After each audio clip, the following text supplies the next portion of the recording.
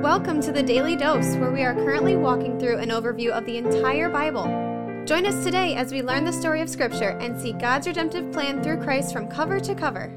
Let's listen to Matt Reisetter, Director of Christian Crusaders and the Cedar Falls Bible Conference. Today we're going to be in John chapter 6, verses 22 through 34. This is one half of a longer section on Jesus teaching that he is the bread of life. And we'll cover the second part of this text in the next devotion. This conversation about Jesus being the bread of life, of course, is no coincidence because it was just a day or so ago that Jesus fed the 5,000 a bunch of bread on the other side of the Sea of Galilee. Since then, the disciples have gotten in a boat, Jesus walked on the water, and now they're over near Capernaum, and we'll pick it up right there in verse 22. On the next day, the crowd that remained on the other side of the sea saw that there had only been one boat there, and that Jesus had not entered the boat with his disciples, but that his disciples had gone away alone. Other boats from Tiberias came near the place where they had eaten the bread after the Lord had given thanks. So when the crowd saw that Jesus was not there, nor his disciples, they themselves got into the boats and went to Capernaum seeking Jesus. So we got a situation here where these people are hardcore stalking Jesus. They just want to be where he's at. They're following him all over the countryside, all across the lake. Verse 25. When they found him on the other side of the sea, they said to him, "Rabbi, when did you come here?" Jesus answered them, "Truly, truly, I say to you, you are seeking me not because you saw signs, but because you ate your fill of the loaves. Do not labor for food that perishes, but for food that endures to eternal life, which the Son of Man will give you." So here, Jesus can, of course, read their minds. He knows their thoughts, and he is calling them out because at least some of them are chasing him around because they just got a good meal a couple days ago, and they want more of that. If I can just eat sitting on a hillside because Jesus does this miraculous thing with bread and fish, then I'm down for that. Obviously, a meal back then was a lot harder to come by than for us today. We can just drive through McDonald's. It takes no time. And so they're thinking, I'm going to keep hanging out with this guy if he's going to keep popping for lunch. But Jesus uses this moment to start to make an association between the literal food that they ate, which only lasts for a while, and the spiritual food that he is that endures to eternal life. Jesus continues in verse 27, "For on him, that is the Son of Man, God the Father has set his seal." Then they said to him, "What must we do to be doing the works of God?" So they're kind of following him a little bit. He just told them, don't work for food that perishes, but work for food that endures to eternal life. They're putting two and two together fairly well. They want to know, okay, what do we need to do the works of God? What do we need to do to get this food that endures to eternal life? Verse 29, Jesus answered them, "This is the work of God, that you believe in him who he has sent." Of course, Jesus is referring to himself. So they said to him, "Then what sign do you do that we may see and believe you? What work do you perform?"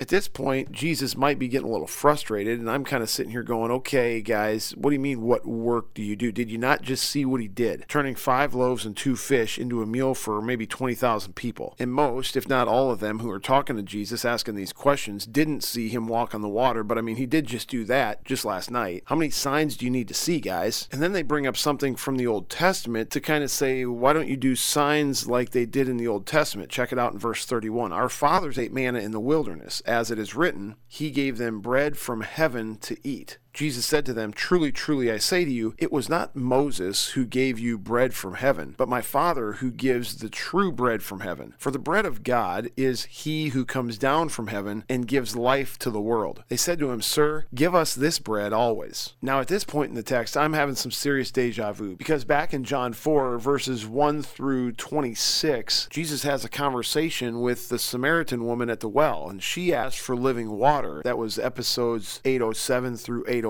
on the Daily Dose Devotions if you want to go back and listen to it. In that case, he's using water as an analogy for eternal life. In this case, he's using the analogy of bread. And the other thing Jesus is saying is, you guys are really familiar with what God did with Moses when you were in the wilderness, giving the Israelites manna every day. Back then, he gave them literal bread, but that was really just a foreshadowing of the spiritual bread, the eternal bread that God would give to his people when he sent Jesus Christ to the earth. In case they're not connecting the dots yet, Jesus says it just very plainly right here, verse 35. Jesus said to them, "I am the bread of life. Whoever comes to me shall not hunger, and whoever believes in me shall never thirst. But I said to you that you have seen me and yet do not believe." In other words, I don't need to do more signs. You've seen signs and still you don't believe that I'm the bread of life. Still you don't believe that salvation comes by believing in me rather than by following a bunch of religious Jewish rules. Verse 37, "All that the Father gives me will come to me, and whoever comes to me I will never cast cast out. For I have come down from heaven, not to do my own will, but the will of him who sent me. And this is the will of him who sent me, that I should lose nothing of all he has given me, but raise it up on the last day. For this is the will of my Father, that everyone who looks on the Son and believes in him should have eternal life, and I will raise him up on the last day. So Jesus is making the gospel very, very clear again. There's this theme over and over in John that we've heard. Believe and be saved. Believe and get eternal life. Yet back in the earlier verses of this text, the Jewish people are still stuck on works. Remember, they asked, what must we do to be doing the works of God? In other words, what do we need to do by our own effort to earn God's favor and to earn our salvation? But that's not the gospel. We can't work to earn our salvation. There's no one righteous, not even one. Nobody can perfectly fulfill God's law in a way that it pleases him and in a way that satisfactorily achieves what is required to attain eternal life. Only one person, Jesus Christ, came to this earth and lived a perfect life, thus satisfying God's holy law. Then God put the sin of the world on him. He died on the cross, paying the penalty for that sin. 3 days later, he rose again, and God set it up so that anyone who puts their faith in Christ, anyone who believes in the Son of Man, anyone who trusts in the Son of God, can have the perfection that he lived and the penalty that he paid attributed to them so that they can stand holy and blameless before God for eternity. That's the gospel. And Jesus is having a hard time getting it through to these Jewish people, but you know what? Some of them are going to get it. Some of them are going to trust him. Some of them are going to follow him. And those of us who also trust Jesus are going to be with many of them in heaven. Of course, many will also reject him. In fact, Scripture says, wide is the path that leads to destruction. Most will ultimately reject him. But it's not because he hasn't been crystal clear so far in these first 6 chapters of John. We'll finish up with the Bread of Life narrative in our next devotion. Thanks for tuning in, and have a great day. This is The Daily Dose, a podcast of Christian Crusaders Radio and Internet Ministry. Please subscribe on Apple, Google, or Spotify podcasts, or download the free Christian Crusaders app and share with a friend. Also, prayerfully consider supporting our ministry at ChristianCrusaders.org, where you can find our weekly 30-minute radio broadcast airing on stations around the world since 1936, and where you can listen to our Conversations podcast featuring inspiring interviews with interesting Christians.